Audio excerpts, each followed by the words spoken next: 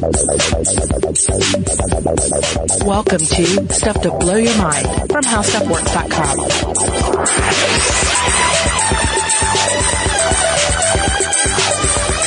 Hey, welcome to Stuff to Blow Your Mind. My name is Christian Sager. And I'm Joe McCormick, and our regular host, Robert Lamb, is out on vacation this week, so this is Baby's first solo flight. Yeah, this is our first time, the two of us, since we joined the show early in 2015, the two of us doing an episode without Robert. And we knew this was coming up because it was a scheduled vacation. We also knew that The X-Files is coming back on January, this isn't a commercial, I didn't get paid by Fox to do this, January 24th, I think it's a Sunday.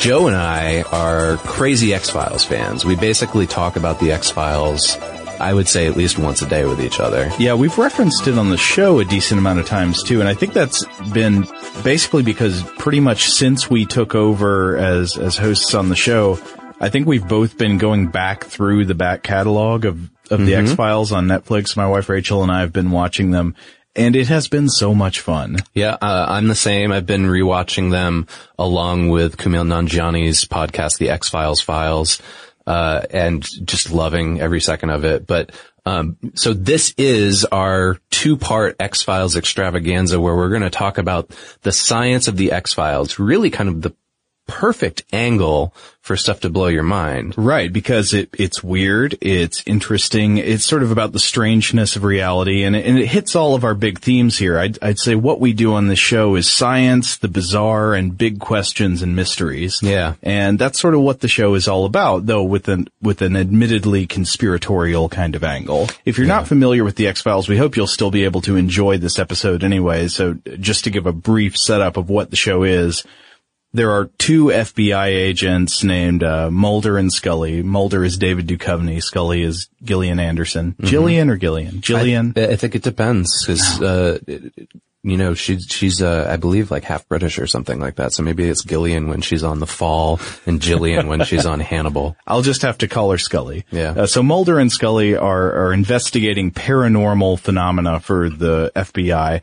And Mulder is a true believer. He believes in whatever you could believe in, he believes in it. Psychic powers, alien abductions, pyrokinesis, whatever it is, yeah, he's on board. Yep. And Scully is a skeptic. She's a scientific skeptic, and she always wants to come up with an explanation of phenomena based on what we actually know about science, rather than referring to unproven phenomena that are just sort of speculative, like alien abductions and pyrokinesis. She's usually trying to find some kind of empirical way to figure out what happened. Whereas Mulder just goes with these hunches. And let's be honest here, like 9 times out of 10, Mulder's hunch is 100% correct. Oh, it's more than 9 times out of 10.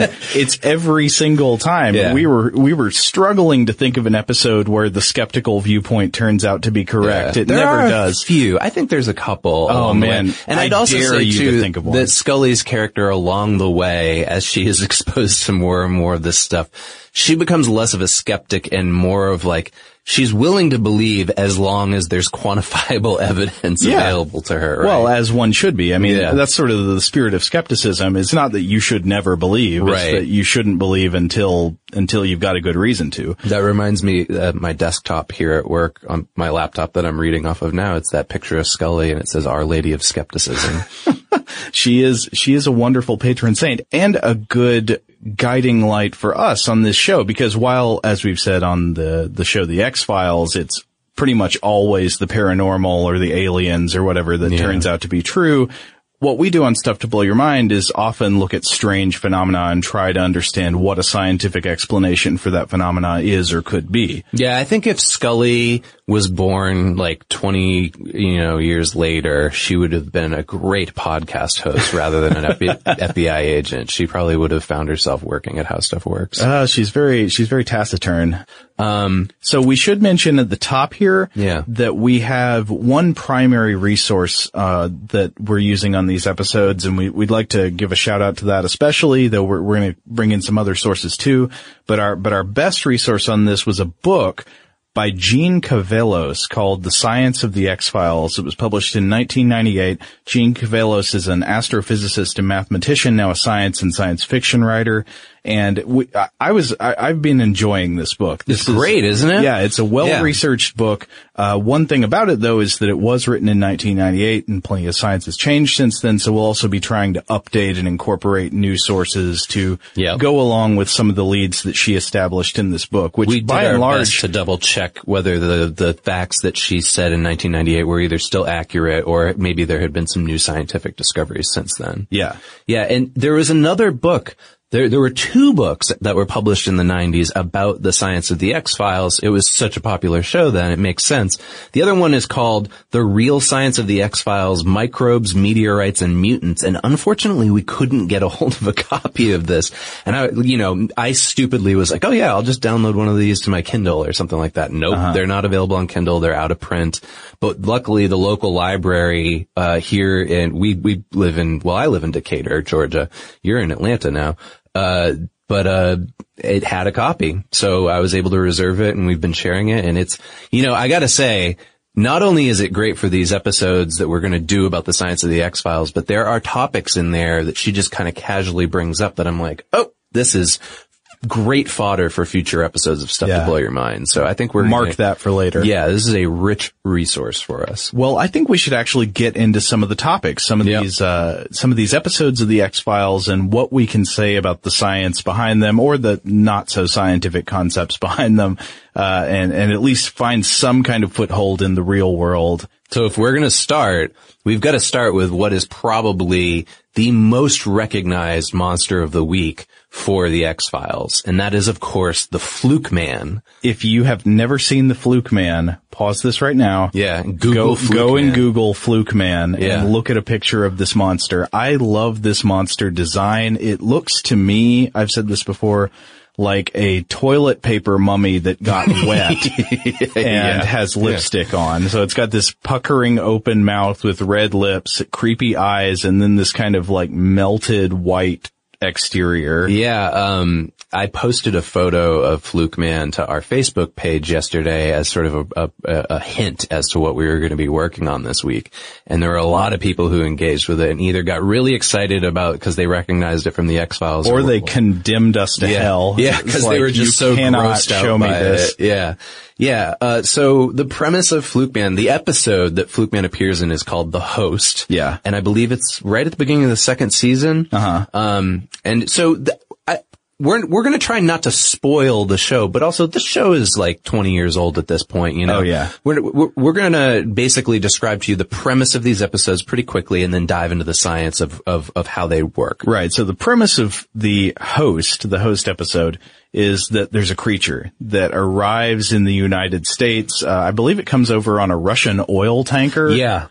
Or maybe it's a freighter. It's a ship crossing the ocean. It comes from a Russian ship. And it is believed to be coming from Chernobyl, I believe. Yeah, I think there's like either toxic, like a combination of like sewage and like radioactive waste from Chernobyl in this ship or something. Now, why are they bringing that across the ocean? They're probably just going to dump it in the ocean, man. Right, they want to dump it off the coast of New Jersey. Yeah, exactly. Yeah. Well, sure enough. They do, and, actually, it begins with this guy gets dragged into the sludge because the Fluke Man's in there. Right. But then there seems to be a phenomenon emerging after this of something going on in the New Jersey sewers, right? Right, yeah. So there's basically this creature that's crawling around in there. It's emerging and it's either feeding on humans or it's biting them and infecting them with their parasitic young. And there's this infamous scene from it where there's a guy who was bitten by it. And he's in the shower and he just starts coughing up fluke worms and it's so disgusting. Yeah. I mean, even now, like I rewatched it recently and it's pretty disgusting. I can't believe that they got away with it at the time. Eventually the implication is that this is some sort of strange mutant hybrid of, it's like a fluke and a human.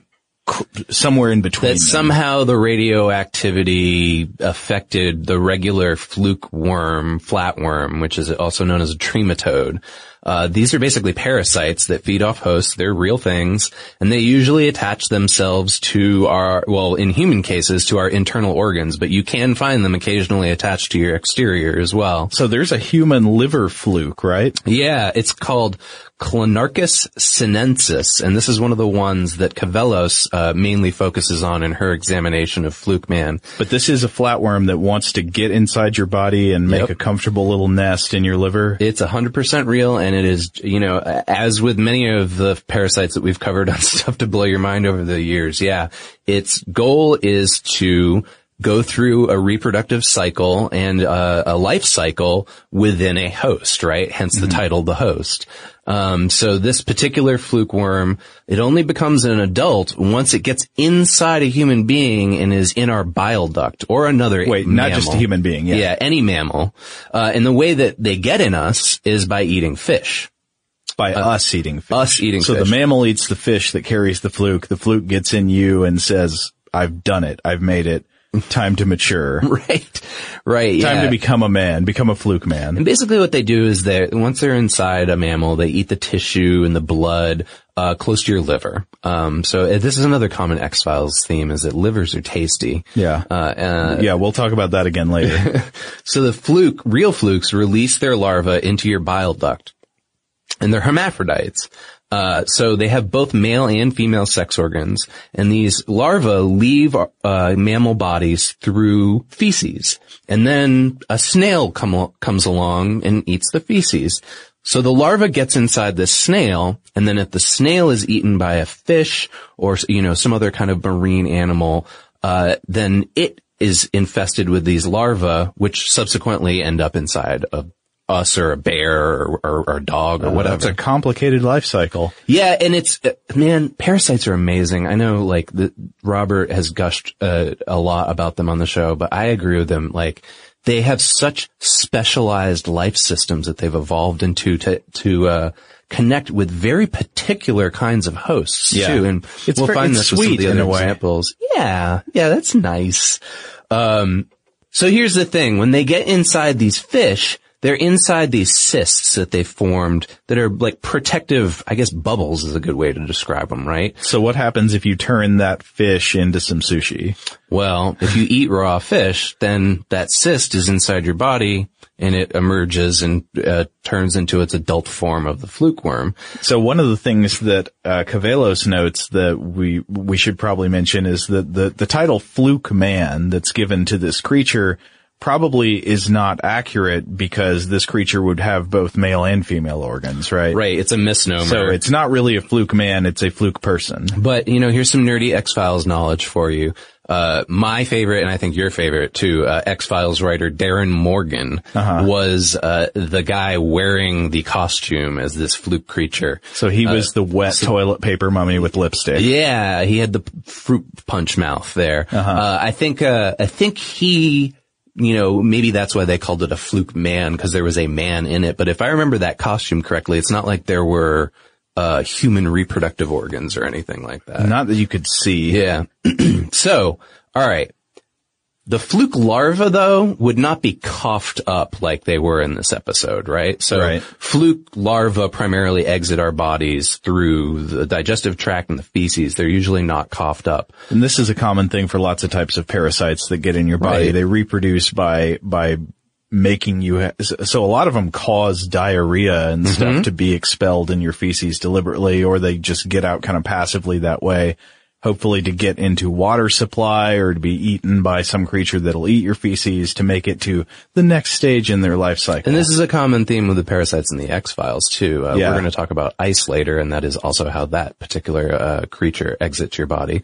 But yeah, even in real life with lung flukes, which are attached to your lungs, you cough up their eggs if you have them in you, but you re-swallow them, so they pass down through your digestive tract. It's not like you're spitting up these fluke eggs and then they hatch everywhere, right? Because then how would the snails get to them? I have to imagine it would be an evolutionary disadvantage for a parasite to exit the body coughing up huge mature worms. Yeah. Because it seems like that'd be so alarming, other creatures would immediately want to get away from that creature and not become new hosts. Yeah, it works great for TV, right? Like these bloody flukes in the shower. but it doesn't. Parasitism is a stealth game. Exactly. Yeah. And so, Cavellos also notes, yes, radiation does produce mutations, but probably not as dramatic a change as what we see with the Fluke Man, right? Well, this is a common thing we see in science fiction, is sort of a very loose understanding of the idea of how radiation causes mutations in organisms. Like, radiation can encourage the mutation rate, especially like in your germ cells. If you're exposed to more radiation, you might give birth to children that have more mutations than average. But generally, like if you're hanging out near the reactor wreckage in Chernobyl, that's not gonna make you into a different kind of animal. It's probably just gonna kill you. Right, yeah. You're more likely to get sick, have cellular degeneration or deterioration, or just die. Yeah. And so, Fluke Man, actually, Robert wrote about Fluke Man years ago for Stuff to Blow Your Mind. If you go to stufftoblowyourmind.com, there's a great Monster of the Week piece that he wrote about, Fluke Man and flukes in general. So if you're interested in more about this, go check that out. And we also dug up a little bit of information, that apparently in 2009 and 2010, well after this book was written and after the X-Files was over, U.S. fluke worm infections increased significantly. And there's a really weird reason why. It's because people were taking a lot more river cruise trips. Those ones where you get on those, what do they call them? Those kinds of boats. I'm not quite sure. River boats? Maybe they're river paddle boats. boats? Yeah. Paddle boats. That's what I'm thinking of. And they Wait, a paddle boat? That wouldn't be a cruise boat, would it? Steamboats? Sure. It's a boat. Anyway, so it's a parasite on boat. These boats. Yeah, they're designed specifically for you to join be us on the luxurious parasite cruise. They were feeding people raw crawfish, and basically these raw crawfish were infected with the fluke larva, like we'd been talking about. Gross. And so in the previous 40 years before that, there had only been 7 cases of fluke worm infection in North America, but just in 2009 and 2010 there were 9 because of this particular thing. So I'd like to think in the last 5 years that these river boats have stopped giving people raw crawfish and growing potential fluke mans inside of them. One would hope so. Well, of course, The Host is not the only episode of the X-Files to feature parasites. Parasites are a really common theme, especially on these Monster of the Week episodes, because, it's fertile ground to mine, I would say. Oh yeah. For, it's sort of mixing metaphors, isn't it? Fertile ground, you don't mind fertile ground. Anyway, it's a good place to look if you want some ideas for weird ways that animals, especially mutations or aliens or something, could take advantage of the human body in ways that make us squirm. Yeah. And so another one of these episodes that addresses parasitism in a particularly gross yet maybe scientifically interesting way is called F. emasculata. Yeah, and they're more focusing on something, there's a differentiation here that we'll call out in a minute. They're parasitoids, not necessarily parasites. But the premise of this episode is that, I don't even remember where it was, maybe like South a America prison or something. Where the bug originally came from. There's some kind of bug, it's like a beetle, and it carries a disease that has one of these parasitoids. And they're in a prison, somebody mails a leg of boar, I think, to a prisoner that's and this leg of boar is infected with this parasitoid. And so subsequently these 2 prisoners get infected as well, but they just happen to escape the prison.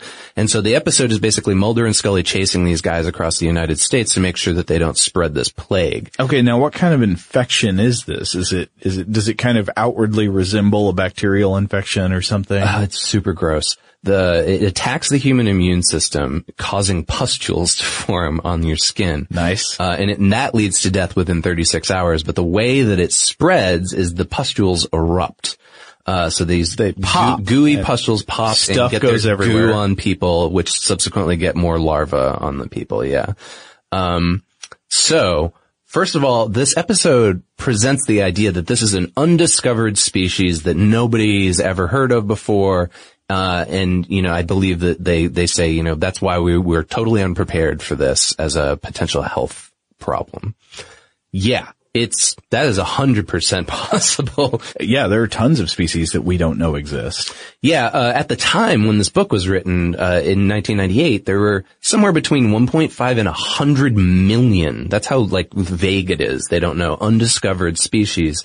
Usually they're small things like ants or beetles, like in this case, right? Right. But, the rainforest in particular is home to an incredibly diverse set of species. So that's why it's particularly difficult for us to catalog all of them. I know there have always been scientists trying to update the estimate. You know, what's the number we suspect to someday be able to find of numbers of species on the Earth that are unknown? So it seems that the most recent estimate that I could find, at least, came in 2011. There was a study that estimated that Earth has almost 8.8 million species in total, and we've only discovered about a quarter of that 8.8 million. So like I think their estimate was something like 1.9 million have been found. But then this is the funny part, right? The study says, well, we could be off by about 1.3 million species. And that this number could be anywhere between 7.5 million and 10.1 million total species. So it's, again, like super vague. A broad reach, but yes, it's possible that there's a bug out there somewhere in South America that we don't know about, right? Well, I mean, that's certain there are bugs we don't know about. The question is like, could we discover something that really surprises us? And I think that's plausible. Yeah, we could. Yeah, absolutely. So there's about 250,000, or somewhere between 250,000 and 500,000 species of parasitoids. The example that they gave in the book was the scuttlefly. That's kind of one of the more well-known ones. It lays its eggs in the head of a fire ant, and when that hatches, it kills the ant, and then that's not enough. It uses the ant's head as a little cocoon, so a safe place for it to mature in. Like a cradle. Ant head cradle. And yeah, we know about wasp parasitoids that can take over ants, they can take over spiders and all kinds of other insects, and they either end up like draining their life from within, or they take their resources, or sometimes they even, we've talked about like zombie type insects before on the show. They'll take over these animals, these insects, and force them to defend the parasitoid. Yeah, it's not pretty. So almost all of these parasitoids are what we understand as arthropods, right? And they sometimes use other arthropods as their hosts. Right. Which is that's like, imagine if a little person climbed inside of you and was the parasite inside of you. If a little person. Yeah.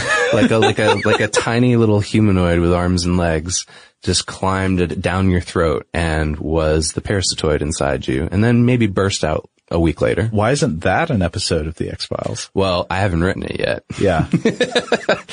But so we've got, they're not necessarily all adapted for mammalian physiology. This is what we were talking about earlier, about how these things are so fascinating, right? Because they're adapted very specifically for the species that they live in conjunction with. Right. Okay, so but this parasite in particular, the F. emasculata, and I think F, that stands for like a genus name. So that's like the name of the species here we're dealing with. What does Cavellos say about it in the end? Is it similar to anything in reality? Yeah, so she says that it's similar to the blowfly, which is another parasitoid that we're, somewhat familiar with. They don't actually kill their hosts. They burrow into wounds. These are blowflies. Yeah. They burrow into wounds and their larvae eat dead flesh. But did the wounds explode? Not to my knowledge, but I believe with blowflies, aren't blowflies, the type of, larvae that were used to clean out wounds during I think it was World War I or World War II.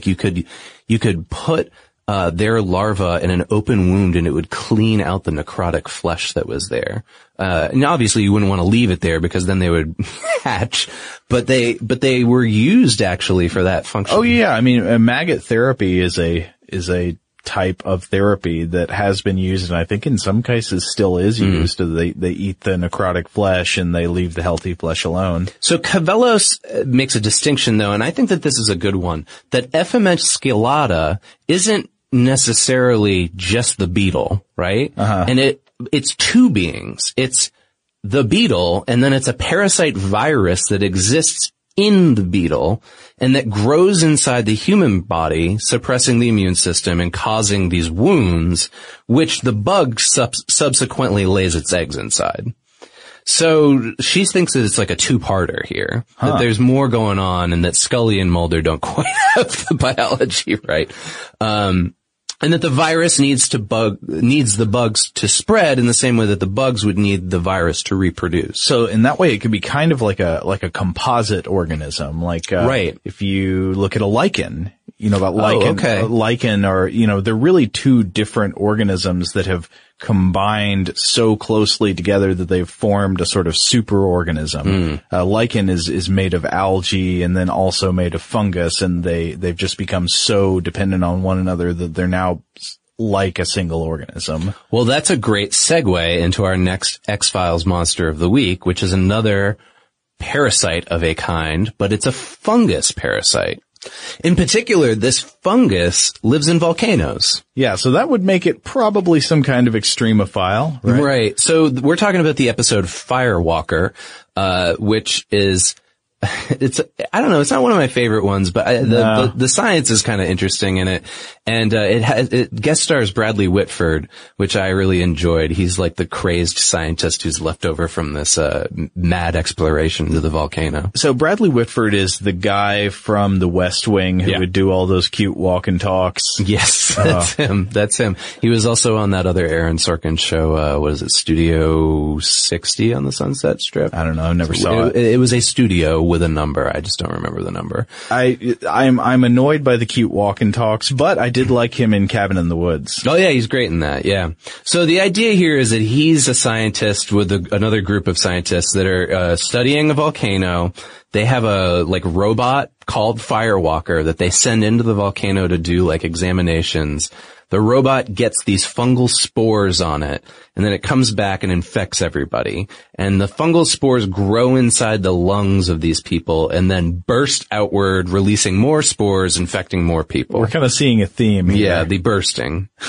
Okay, so the idea of an organism that lives under extremely high heat conditions is kind of strange because heat is one of the ways that we think of as being most dependable to kill off any organisms we don't want on something. Sure, yeah. I mean, so you want to sterilize silverware or surgical instruments or something like that. You heat it up, and we typically think, well, nothing's going to survive. But that's not true. Hopefully there aren't any extremophiles on our surgical instruments. But yeah, Scully says something to that effect in the episode. She's like, nothing can survive inside a volcano. This is her skepticism. Nothing can survive inside a volcano. But, Cavellos points out extremophiles could. They grow best actually in these extreme, conditions, right? So, right. Well, the kinds that are adapted to really hot temperatures. Exactly. And those are called thermophiles. We know about kinds that live near underwater volcanic vents or next to pools of boiling water. And yeah, some even live inside volcanoes. Oh, I've never heard of that before. Yeah, this is what, she mentions in there. And, okay, here's the thing though. The heat range established in that episode of the Firewalker robot is 143 to 300 degrees. Now, I do feel pretty certain that no organism, no matter what, could survive 300 degrees, yeah, right? And this is where Cavellos kind of works around this, is that she hypothesizes that it might not actually be an extremophile, this particular fungus, but she's got an answer. She's got kind of like before with the idea that Ephemasculata is two beings instead of one being. She's got an interesting hypothesis that contradicts what Scully comes up with. She says that it's unlikely that it would be a fungus in particular, right? Because the fungus wouldn't be able to survive, but perhaps that is the spore of a fungus that doesn't live in the volcano but near the volcano. And that the spores were blown along to where the Firewalker was maybe exiting the volcano. Okay, well, I mean, that makes it easier to... Yeah. So maybe it's not an extremophile necessarily, but they just kind of blew onto this robot or whatever. But, it opens up a possibility. Well, but wait, hold on. If you can say that, it's like, well, wait a minute. What if these aliens didn't really come from space? They came from Canada.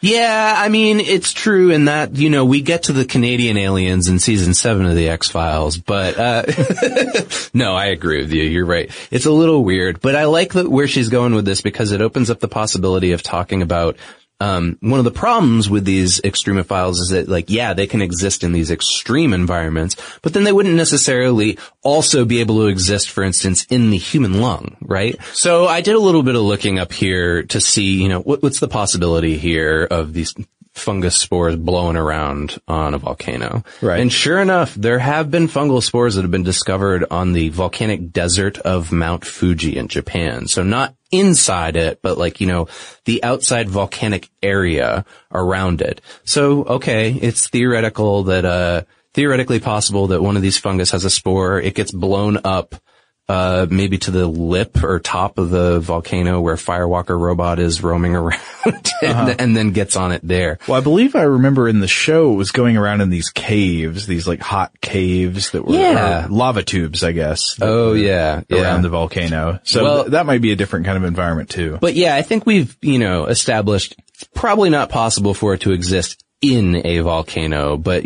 she's come up with her best possible answer as to how this fungus could have ended up, especially this unknown fungus, right? How it could have ended up on this robot. I mean, what does it live on if it's in a kind of dark, super hot environment? Well, most thermophiles consume sulfur of some kind or another. And, they say in the episode of Firewalker that this thing eats hydrogen sulfide. Huh. So it's interesting though, cause if the fungus fed off sulfur, how would it still grow inside human lungs, right? We don't have a ton of sulfur in our lungs. But Cavellos again finds an answer for that. And she says, well, actually in some of the amino acids in our body, there are sulfides in there. So maybe it would be somehow pulling these sulfides out of the amino acids. The problem with that though is that within a moist lung environment, if the fungus was producing sulfur dioxide, that would turn into sulfuric acid inside our lungs, which would, pretty much kill its human host. So Firewalker, not so great at the adapting spectacularly to exist with its host, right? Right. Doesn't sound like it's been really thought through as well. Maybe I'd be curious to see who the different writers were on these Parasite episodes and how much research they did. Yeah.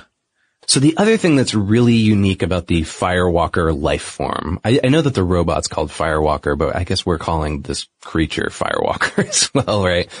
Is that they say in the episode that it's silicone-based rather than carbon-based. So almost all life as we understand it is carbon-based. I think all life we know about on Earth is carbon-based. I mean, right. Scientists have talked about, astrobiology for a while has talked about, well, could there be life forms on another planet that are based on a different kind of atomic structure than that on Earth? Because, we all have DNA, or even viruses that, don't have all of the characteristics we would think of as being life necessarily, still are carbon based.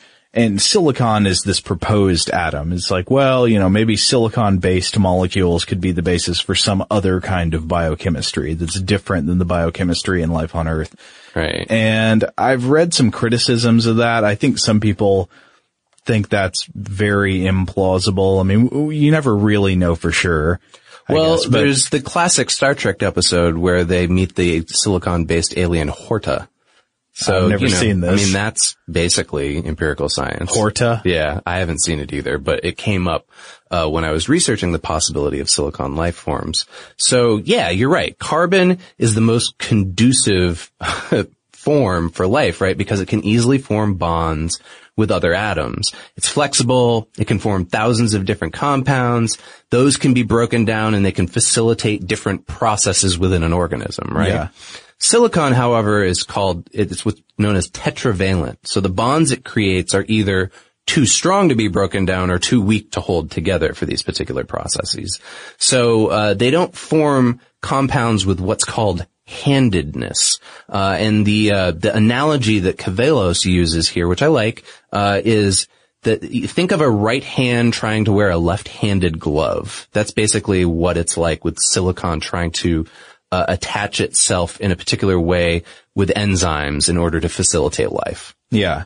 I mean, that's another good point, about the matchingness. I mean, would a silicon-based life form, even if it could exist, could it possibly parasitize a carbon-based life form? And would the carbon-based life form even have the kinds of molecules available that the silicon-based life form would need for its metabolism? And much like how they were, speculating, well, if you had this sulfur dioxide creating thing in your lungs, it would just make sulfuric acid. Right. Also, the products that would be emitted from these silicon life forms wouldn't necessarily work out, right? So, well, this is a thing that comes through in a lot of these sci-fi scienarios about parasites, is that typically parasites don't want to kill their hosts. Yeah. I mean, you always have killing in the science fiction because it ups the ante, If it just kind of made you feel sick and then you got better, that wouldn't be such a dramatic story. But yeah, I mean, a parasite that kills its host is kind of doing a bad job. Right. Yeah. So think about it this way. Okay. So carbon life forms, they oxidize, right? We oxidize and unite oxygen maybe during burning. It becomes a gas like carbon dioxide. We emit carbon dioxide. But if silicon oxidizes, it becomes a solid silicon dioxide, which sand. is also known as silica, which is sand, right? So imagine this creature, I guess, just coughing up sand constantly. Yeah. So that's one very simple reason why it probably couldn't support life. Although I'm sure somebody with an interesting enough imagination would be able to envision a sand breathing creature of some type. Well, maybe actually, the sandworms of Dune. I think Robert and I, in an episode we did about alien life forms and the shapes they could take, we talked about sand-based life, like a life that had this silica basis, and we referenced the Stephen King short story Beach World. Oh yeah, which seems to have sentient sand dunes as a life form.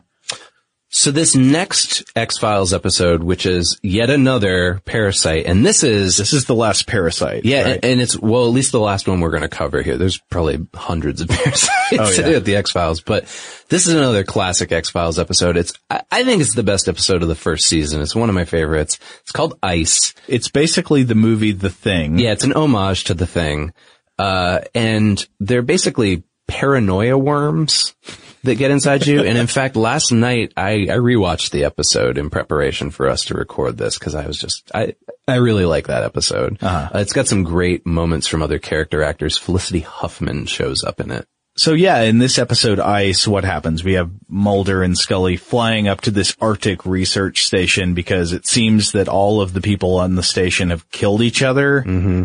And well, yeah, the cold open begins with there's just dead bodies everywhere and there's two guys left and they're about to kill each other, but then they turn their guns on themselves and each of them kills themselves. So brave. And they keep saying over and over again, we are not who we are, or something like to that effect, right? Yeah, something like that. Yeah. And so Mulder and Scully and a team of other people get there, and this team is kind of important because then we can play the factions and paranoia game. Right. And they discovered that this Arctic research station had come across, what was it, a frozen meteorite?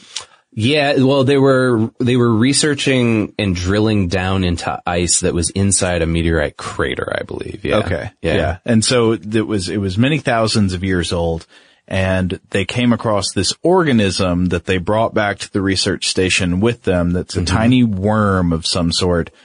And essentially what happens is the worm gets into people and turns them paranoid and they start a-killing.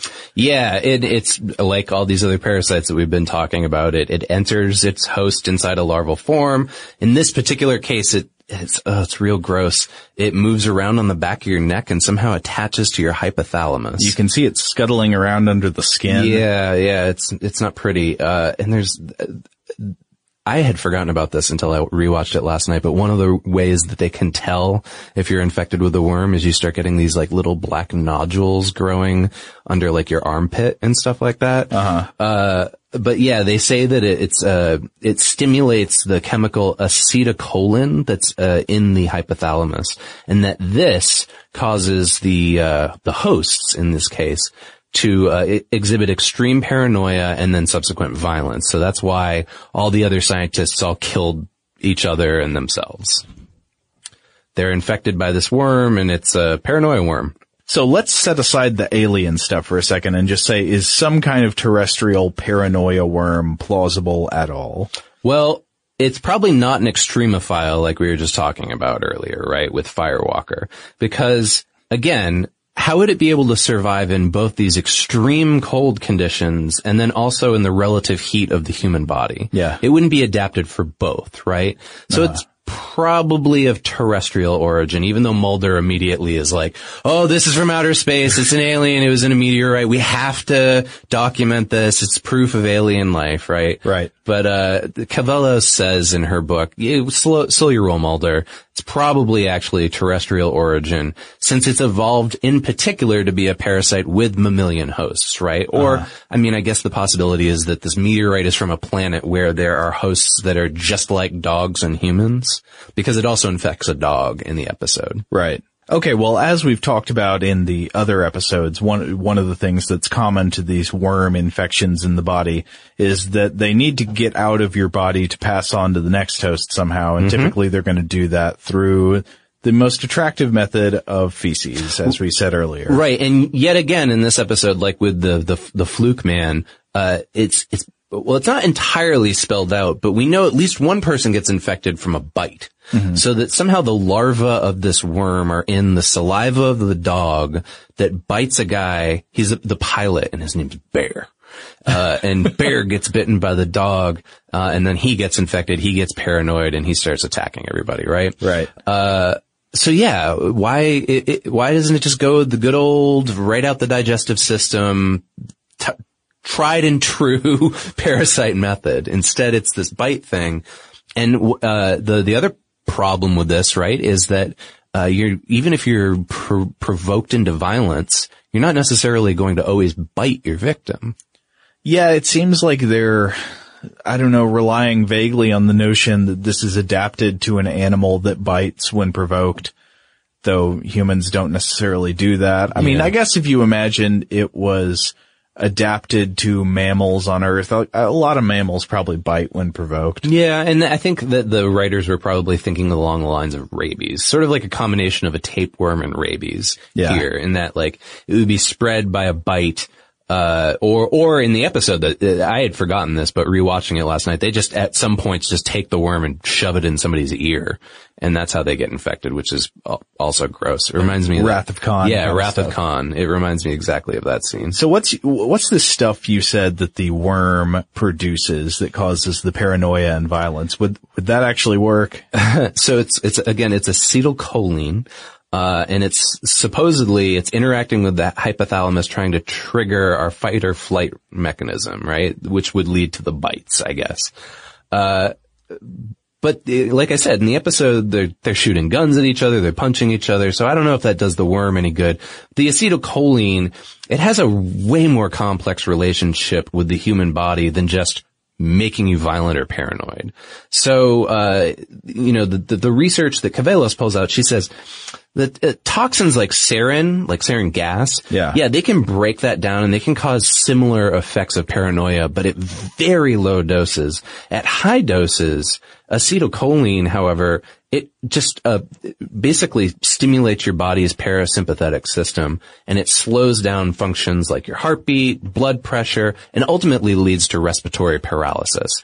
So again, I don't know. And there was another aspect in the episode that I noticed last night that they didn't really talk about, even in Cavellos' book, which is that this thing exists specifically in ammonia. Like it's evolved to be an ammonia-dwelling worm. And there's some implication that there'd be a connection between the ammonia and the acetylcholine. That doesn't particularly line up.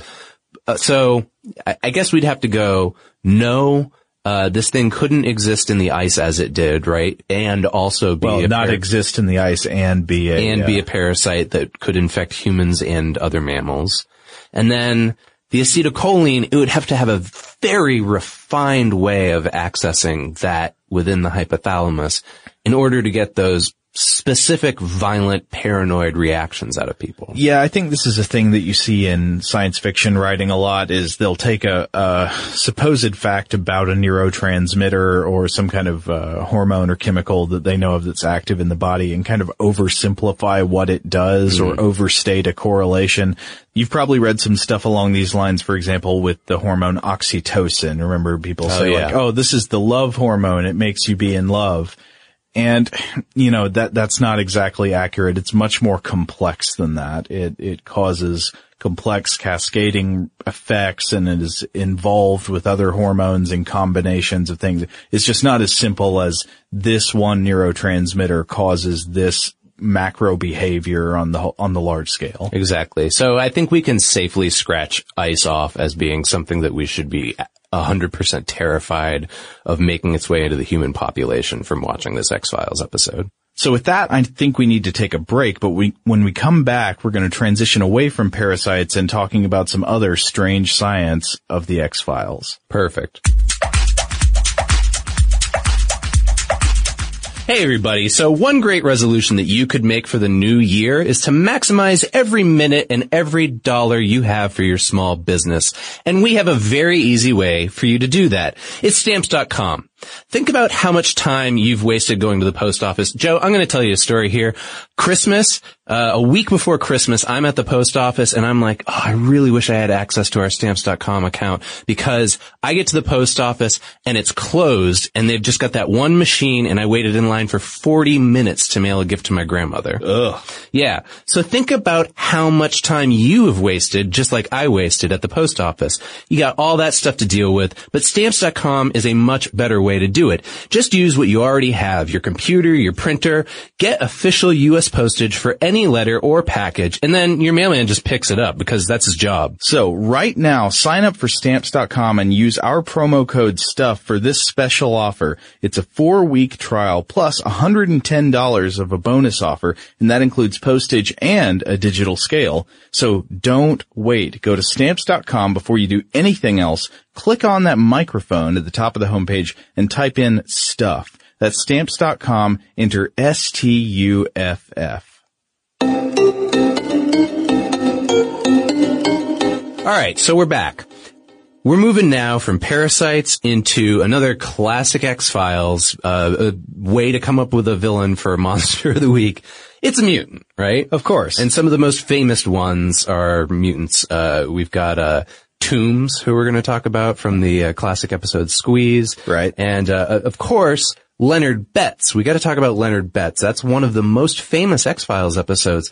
And I learned this from listening to Kumail Nanjiani's podcast, but apparently it was the most watched episode of all time because it happened to air like right during a Super Bowl, like right after a Super Bowl. Well, it's not a bad one to do. I mean, yeah, it's a good episode. Exactly, yeah. So let's just establish right up front, from Cavelos' book and also just from General Science about mutations, that the possibilities here are about inheritance, evolution, and how mutation could alter instances of, I guess we would consider them natural selection, right? Oh, sure. Yeah. I mean, mutation is an inherent part of evolution. It's how random change occurs. But mainly it's beneficial traits that are bred into a particular species, right? Right. Well, all kinds of mutations occur, and most of them have no effect whatsoever, or they are slightly detrimental. Mm-hmm. But natural selection tends to mean that those mutations are eliminated over time. And so if you have a mutation that makes you worse at surviving, obviously you're less likely to pass that gene on to your kids because you won't be having any kids, or you'll have fewer kids than the one with the beneficial gene, or at least without the negative gene. But are we likely to encounter mutants in the real world, as in mutants with these big noticeable powers like the X-Men. Fundamentally change, how they interact with their environment? Are you going to meet somebody who has wings? No, you're not, because in one sense, yes, we're all mutants. I mean, we all inherit some amount of mutation from our parents' germ cells. Then our cells, of course, continue to mutate throughout life. But in the most relevant sense, we're not going to be able to mutate to have wings or mutate to become goo and then reform into a human or have any of these other huge macro mutations. And mutations in creatures that survive into adulthood tend to have extremely small or almost non-existent impacts on the body. And the way species change over time is through the accumulation of mutations, not through one gigantic mutation that makes you massively different. All right, so let's get into Leonard Betts then. So the premise of the Leonard Betts episode is basically that this is a guy with a mutation in which all the cells in his body are cancerous, right? Yeah, well, we don't get there first, right? Yeah. First he's an EMT who gets his head cut off. Uh-huh. Right. And he survives the decapitation. Exactly. So he gets his head cut clean off in an ambulance accident. Leonard is fully decapitated, and later his headless body gets up, flees from the morgue, and gets busy trying to regrow a head. Okay. And I believe the way he does that is by, like, taking a bath in iodine, right? Yeah, he gets into some iodine. Don't know why. Okay. I don't think even Cavellos had an idea about why iodine. No. But he gets into a bath, and a bath of iodine is creepy. I guess it leaves these weird brown stains on him. And so that looks creepy enough, I guess. And he eventually regrows a head through powerful cancer. The powers of cancer, I mean to say. He is actually, we find out, made of cancer. And eats cancer. Yeah. And so he's participating in a wonderful cancer economy that allows him to regenerate not only lost limbs, but a lost head. Now, it's not uncommon to hear discussion about the extremely brief momentary survival of decapitation. But that's usually talking about the head surviving decapitation, not the body. So, for example, there are legends that the heads of people like Charles I of England or Anne Boleyn appeared to try to talk after they were severed from the bodies of the people. Yeah, I've heard those. We did an episode of the show What the Stuff, the video show that Joe and I write for, and I wrote about the worst ways to die, and decapitations were in there, and that those legends showed up. Right, and so the debate sort of continues about whether severed heads can experience consciousness beyond a second or two. Maybe they do, maybe they don't. But like we said, that's the head. The really weird thing about the story of Leonard Betts in this episode is that the body survives decapitation. And his body gets up and walks away from an ambulance crash. Yeah. Walks home, I think, or maybe walks out of the morgue. Somewhere to take an iodine bath. Walks to the iodine store and says, give me all of your iodine. Well, he has like a whole, I guess it needs to hold up cards. Of iodine. Yeah. And then the best part, the dumbest part of this episode is Mulder walks in, sees a bathtub full of iodine and doesn't bother to look in it. He's just like, oh, okay, cool. Yeah. And then turns around and walks out, and then this guy's body emerges with a newly grown head. Whenever I see a bathtub full of iodine, I reach in. Yeah, exactly. That's what you should always do. You take like a broom handle, just stick it in there, see what's going on. So this might be kind of obvious, but it's probably worth saying. Why does decapitation kill you? Obviously the brain, especially the brain stem, is sort of the command center for the impulses that control the body. So without the command center, you can't breathe, you can't digest food, you can't perform directed movements of the muscles. It's kind of like taking the CPU out of your computer. Nothing much is going to happen. Okay. Then, of course, on top of that, you've got, for the body itself, you'll have catastrophic blood loss. So many blood vessels carry blood up to the head, and it's at very high pressure. It's got to pump it up there really hard. So you're going to get a nice, like, Quentin Tarantino blood squirting effect. Yeah, when you cut the head off, you're just going to gush blood out, have immediate loss, massive loss of blood. And that massive sudden loss of blood and blood pressure means blood can't get to all the lower body tissues to supply them with nutrients, and they're out of luck. And then, of course, the final thing is you can't eat without a mouth. Yeah, I guess that's a problem.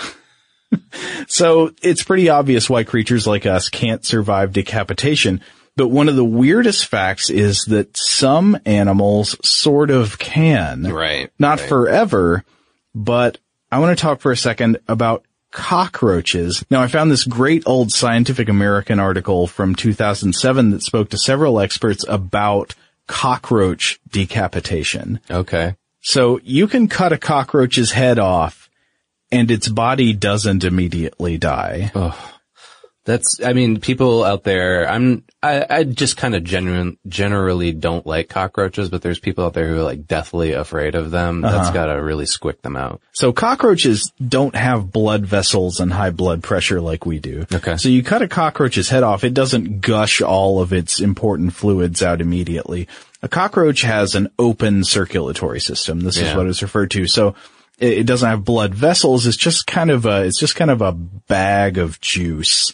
And when it gets its head cut off, it doesn't all gush out. It can just kind of like seal itself off, and then it's still okay, basically. Okay. Being cold-blooded, cockroaches don't need to eat as much as animals like us, so they can also survive decapitation much longer without eating, because the head isn't there to eat. Right. So the body can kind of hang around for a while. You could also just maybe take a slurry IV and just plug it right into the decapitated head part. Yeah. Just feed it that way. According to this Scientific American article I read, there have been experiments in the lab. Yeah. There's this entomologist named Christopher Tipping at Delaware Valley College in Doylestown, Pennsylvania, at least at the time, and he'd done a bunch of cockroach decapitation to study. He did it very carefully. I'm sure he did. And then they got some dental wax to seal up the wound after they cut the head off, and this prevented them from losing all their fluids. Sure, yeah. And they said that the bodies without the head lasted for several weeks in a jar. Wow. Weeks. Yeah. These things live for weeks without their head. Yeah. So imagine this, performing this experiment on a human being. You cut its head off, you seal it with dental wax, and then you put it in a giant jar. Now the body doesn't necessarily, even the cockroach body doesn't necessarily do a whole lot without the head. Right. But insects don't necessarily control all of their body movements with the brain alone. They were still able to do some things because they have these clumps of ganglia throughout the body tissues, which can act sort of like simple local mini brains. Yep. Yeah, that's one of the reasons why cockroaches, and this is something else we could cover in a cockroach episode, but why they're such a great model for building robots off of, actually, because their legs and limbs act both centrally from, like a central nervous system, but then each one has its own independent movement, and it's almost like it has its own little brain. That's not the right way really to put it. It's not the right metaphor, but they act independently of the central nervous system. Yeah, one of the crazy things that was in this Scientific American article is that apparently roaches need their whole body in order to remember things. So you can also cut a roach's head off and the head can continue to live under lab conditions. But the head without the body won't remember things that the roach could remember before it got its body cut off. Oh, that's interesting. Yeah. Okay. So memory is stored there. So there are some animals that might sort of be able to live without a head for a little while, and that's pretty creepy on its own. Now, what about regrowing a head, as Leonard Betts does? Sure. Yeah. That sounds like kind of a tall order because you need a little iodine. Right, exactly. It's not exactly a head in the way we think of, but there is an excellent little animal called snail fur that I read about that can regrow its head in a way, though. Like I said, it's not like a skull with a brain in it. It's this tentacled upper part of the animal. Snail fur are these tiny stalk-like animals that look like living hair, and you can find them growing on hermit crab shells. Okay. And they give the hermit crab this look like it's a crazed insect in a clown wig. It's this hilarious pink clown wig. Yeah. And sometimes fish come along and bite off the heads. They just chomp off the end of the stalk of the snail fur that has its little tentacles. Yeah. And then the stalk grows its tiny tentacled head back in a couple of days. And it does this using retained embryonic stem cells that detect the head is missing and then grow to replace the lost tissues, which is kind of amazing. But then again, it's not a head like our head. Yeah. But then again, there are some interesting possibilities about what humans could be able to regrow. I mean, obviously we know that if you cut a human's arm off, they don't grow an arm back. Mm-hmm. but some animals do. And we also know that our genome has the knowledge about how to grow an arm, how to grow a leg, and how to grow a head because it's done it before. This has already happened to you once. The question is, why won't it do it again? Well, you look to like salamanders or newts for an answer to this, right? So they regrow limbs all the time. The way that they do it is by differentiating their cells underneath the wound, by basically making the cells go back to like an embryonic state, like cancer cells. Right. So, maybe there's some plausibility there with the whole cancerous, aspect of Leonard Betts, but, as they grow, they recognize whether they have a normal or abnormal neighbor around them. And that's how those salamander or newt cells regrow into the right kinds of things, right? That's how they know how to grow into a hand or a finger or whatever you need. And they're mainly guided by fibroblast cells. Mm-hmm. But then, of course, there's the question of, if an organism could regrow its head, would that still be you? I mean, if you could get your head cut off and then grow a new one back, would that really be you growing a head back, or would that just mean you were dead and then a different person that's basically a clone of your body grows a new head? Yeah, I mean, I think the sci-fi implication of the Leonard Betts episode is that his consciousness is like stored in every cell of his body. And so he can lose his head and then regrow it and remember everything because like every cell contains his, I don't know, like overall memory. Well, that's obviously ridiculous. Yeah, that much more so than being that sounds made up. Than being made of cancer and growing a head back. But this whole concept of Leonard Betts being made of cancer, I mean, there's a reason they invoke this. In that, like we said, there is a sort of similarity or association between the kinds of stem cells that differentiate into body cells and then become a new arm or become a head or something when your cells are dividing and you're growing, and cancer cells, because cancer cells are cells that grow rapidly. They have uncontrolled cell division. And the other issue with them is that they don't differentiate into the body tissues that we would normally use. And normally a cell divides and it's a type of cell that is dedicated to making a certain kind of body tissue. It's a muscle cell or a liver cell and or a it brain knows cell. what its role is. Right. Yeah. The cancer cells are they're just kind of glop. They're saying, no, I don't want to be a brain cell. I want to be just some cancer. Right. And in fact, for cancer cells to continue to grow too, like tumor suppressing genes usually have to be damaged as well. The genetics that we have that keep those cells from growing into tumors. So you're looking at either genetic damage, like a mutation, like we're, I guess, assuming Leonard Betts has, or something that's epigenetic, right? Something that's external that changes the expression of those genes. But, Leonard Betts, I don't know if that exactly works out.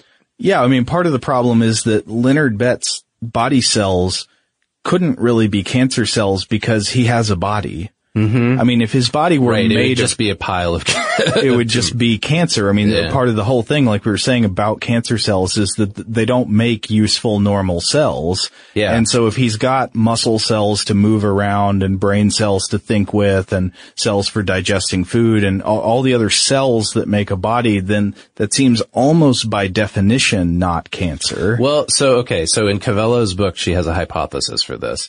She says that she thinks that the pathologist that looks at Leonard Betts cells and says, oh, they're all made of cancer, that the reason why is because you can mistake some kind of cells basically for cancer. Like if you just look closely at the cells instead of outwardly at the macroscopic effects. Exactly, yeah. And that the distinctions would be if they're crowded together because of the rapid division. And then also if they have a small skirt of cytoplasm around them. So, she posits that maybe this person, the pathologist, just saw that and went, oh, it's cancer. Okay, so we've pretty much, I think, debunked the idea that Leonard Betts is going to be a functional mutant, right? Right, unless he's a cockroach in disguise. Yeah, I just don't. And even then. I don't know that it adds up necessarily. But this is a good opportunity for us to move from Leonard Betts, who was the most watched episode of the X-Files, to probably the most famous, other than the Fluke Man, mutant of the X-Files. And this is, of course, Eugene Victor Toombs from the episodes Squeeze and Toombs, another mutant. Yeah, so Eugene Victor Toombs is played by Doug Hutchinson. You might remember this guy from Lost or from The Green Mile. He's a ubiquitous creep in Hollywood. Mm-hmm. He always shows up playing a creepy looking guy. And he shows up in the third episode of the X-Files. So he's very early on, and he sort of establishes the monster of the week model, I would say. Mm-hmm. He plays a serial killer with creepy glowing yellow eyes who has this recurring pattern where he hibernates in a cocoon made of newspapers and bile for 30 years. Then he wakes up, he kills 5 people and eats their livers. Then he goes back to hibernation. So that's back to the old, that liver is right. Nice and good. Some of those parasites love the liver. At least the fictional X-Files parasites. I saw a story saying that they came up with the idea for him to eat livers after Chris Carter ate some foie gras. Oh, great. I don't know if that's true. It might not be true, but that's the story at least. So anyway, he stalks his victims using a pretty amazing power, and that power is to squeeze himself into and through tiny openings. For example, a 6 by 12 inch chimney, a 6 by 18 inch ventilation shaft in an office building. Right, yeah. And at one point he even seems to be trying to come up through a toilet sewer pipe. Mm. But if I recall correctly, he is thwarted by a child lock on the toilet lid. Which has got to be the most interesting way a serial killer was ever prevented from doing his duty. Yeah. So how realistic is this? Even if you were a mutant, which is basically what they just say in the episode, right? Yeah. They're like, oh, it's another one of those Mulder things he throws off. I think this guy's a mutant who's been living for hundreds of years or whatever. Right. Right. And of course he's right. Well, Cavelos in her book points to this famous circus contortionist with the Jim Rose Circus Sideshow Act known as the Armenian Rubber Man. Okay. And I found a photo online of this guy from a show he did in the 1990s where he's playing an electric guitar with his legs behind his head. Uh-huh. So he's very, very flexible and can fit through tiny openings and stuff. This guy, according to Cavelos, could fit his whole body through the frame of a tennis racket. And not through those huge tennis rackets we use today, but those like tiny old tennis rackets you see people using in old movies. Right, yeah. Which, that's this oval that's about 8 inches by 11 inches. So that's tiny. Mm-hmm. So for Toombs' early stunts with the 6 by 12 inch chimney and the 6 by 18 inch ventilation shaft, this might be a case where no superhuman mutation is required. Yeah. Just simply pushing the limits of human contortionist mobility, somebody might be able to do that. Right, yeah. Yeah, well, somebody who's a contortionist, somebody who's either practiced this or has some kind of physiological abnormality that allows them to squeeze their bodies. Right. But is there any sort of inherited condition that can make you any more squeezable than even the average contortionist? Right, yeah. Can you be born Eugene Victor Toombs? Let's leave out the eating livers part. And the sewer pipe, which I'm going to get back to. Yeah. So maybe sort of. Cavelos points to a condition known as Ehlers-Danlos syndrome. And I went and looked this up. And there are actually many different types of Ehlers-Danlos syndrome. And what they have in common is that they affect the body's connective tissue, like the collagen that your body generates to form ligaments and connecting tissues in between bones and muscles and things like that. Okay. And all the different types of this disorder affect the joints and the skin, and they're associated with what's known as hypermobility, which is unusually mobile joints, both large joints and small ones, so like your knees and your fingers. Okay. And one particular subtype of Ehlers-Danlos is known as the hypermobility type, affecting up to 1 in every 10,000 or 15,000 people.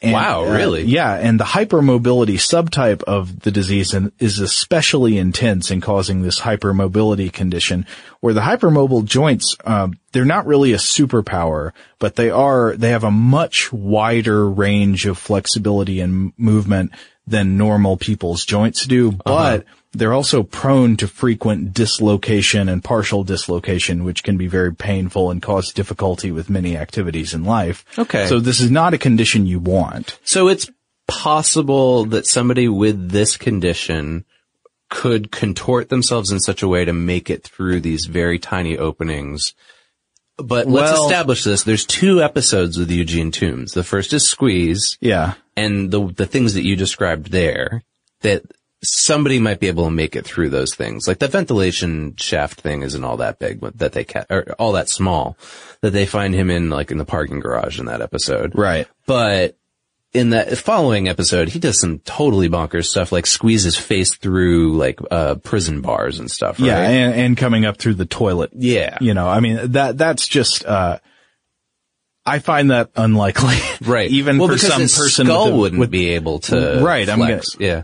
Yes, exactly. I mean, I'll get to that in a second. Now, there are some animals that have really, really amazing, fit-through-itiveness. Okay. Let's call it this trait. The ability to squeeze through amazingly small openings. And one of them would be the octopus. Mm-hmm. So I found this video. It's, Bermuda Institute of Ocean Services student Raymond Deckel and his advisor James B. Wood did an experiment in November 2006, and it's on tape. You can watch it on YouTube, where they got this octopus. The species was Octopus macropus, or the white-spotted octopus, and they put this octopus in an enclosed clear plastic box underwater, and the box had a single hole in the side where the octopus could escape, except the hole was only 1 inch in diameter, like 2.5 centimeters, and this was not a tiny octopus. This wasn't one of those little guys. This species can grow up to 15 centimeters long in the body and up to 1 meter long, including the arms. It's hard to tell exactly how big the particular one in the video was, because it's very, I've seen this video, billowy. I remember. Oh, yeah. Okay, yeah. But it looks at least 2 feet long, arms included. Yeesh. So it's big, and it squeezes out through the hole. It squeezes out through this inch-wide hole that's just tiny. It puts its whole body through. You can see the part where its beak kind of pops through, and then after that, it's just going. And there's a whole other video I found that's sort of less scientific and kind of sadder, of people on a boat with an octopus on the deck, and I don't know how it got there. I assume they caught it somehow. And it's a very large octopus, and it pokes one of its arms through a hole in the side of the bulwark on the boat, and I guess feels water down there. Oh, I've seen this as well. Yeah, and they're yelling at it. They're like, "Look, it's escaping!" Yeah, but it's amazing watching it squeeze through this tiny, tiny slit, much smaller than the octopus's body. And James B. Wood, the guy, one of the guys associated with that first video I mentioned, he explains that this is not just extreme survival behavior for the octopus. This is not like the octopus equivalent of the James Franco movie where he cuts his own arm off. Right.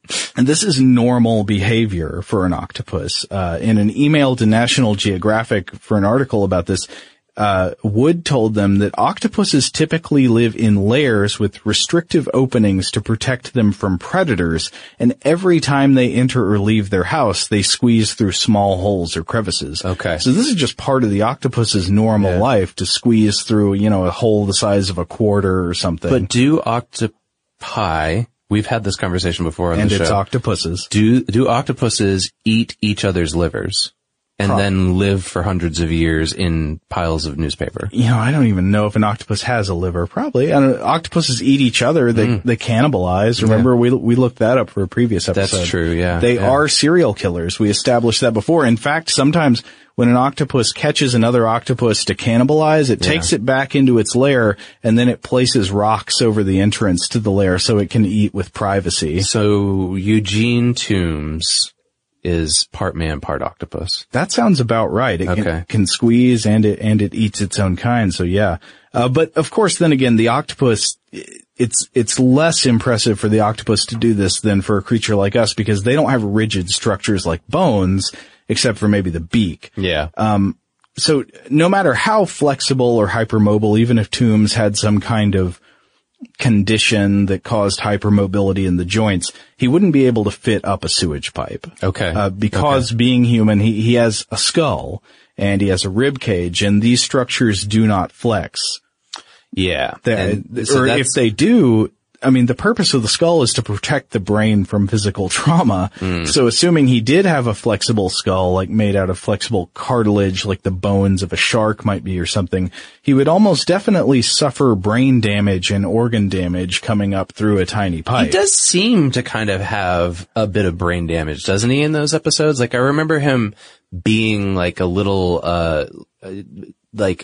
unfamiliar. Maybe it's just from him being in hibernation for dozens of years, right? But he's like very unfamiliar with how things work around him and how to interact with other human beings. But yeah, so maybe that's possibilities. Or it could just be because he's smushing his brain too hard. Yeah, he sleeps every 30 years. Maybe that's it too. For 30 years, I guess. Okay, and there's one more episode where Scully and another guy both get tattoos that cause hallucinations and talk to them, because the tattoos are contaminated with ergotism. Yeah, and the reason why we feel like we have to mention these is because Stuff to Blow Your Mind is just this year talked about ergotism and about the hallucinatory effects of them. So we're not going to spend a ton of time on it here because there's a whole nother episode that you could go listen to it, but that is absolutely a real thing. Yeah, you should go check out the episode Robert and I did from last summer called The Psychedelic Nightmare of Ergotism.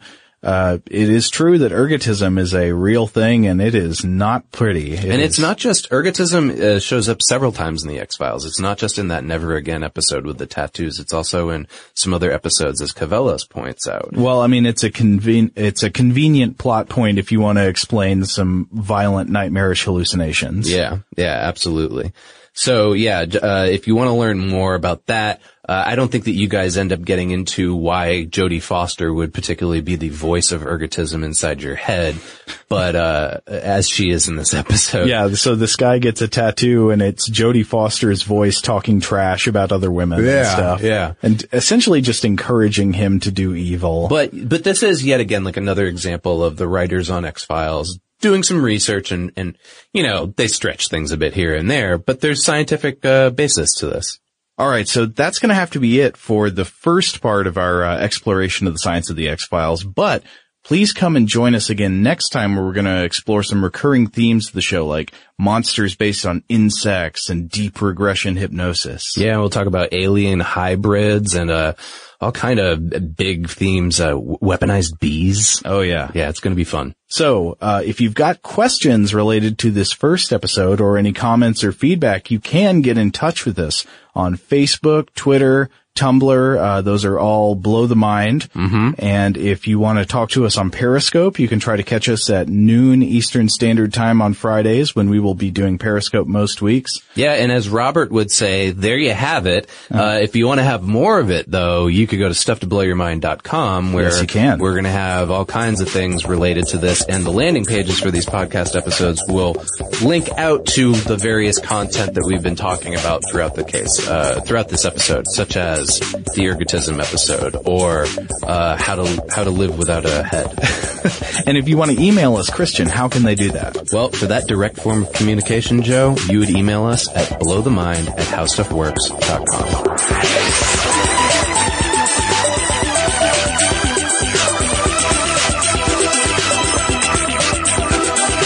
For more on this and thousands of other topics, visit howstuffworks.com.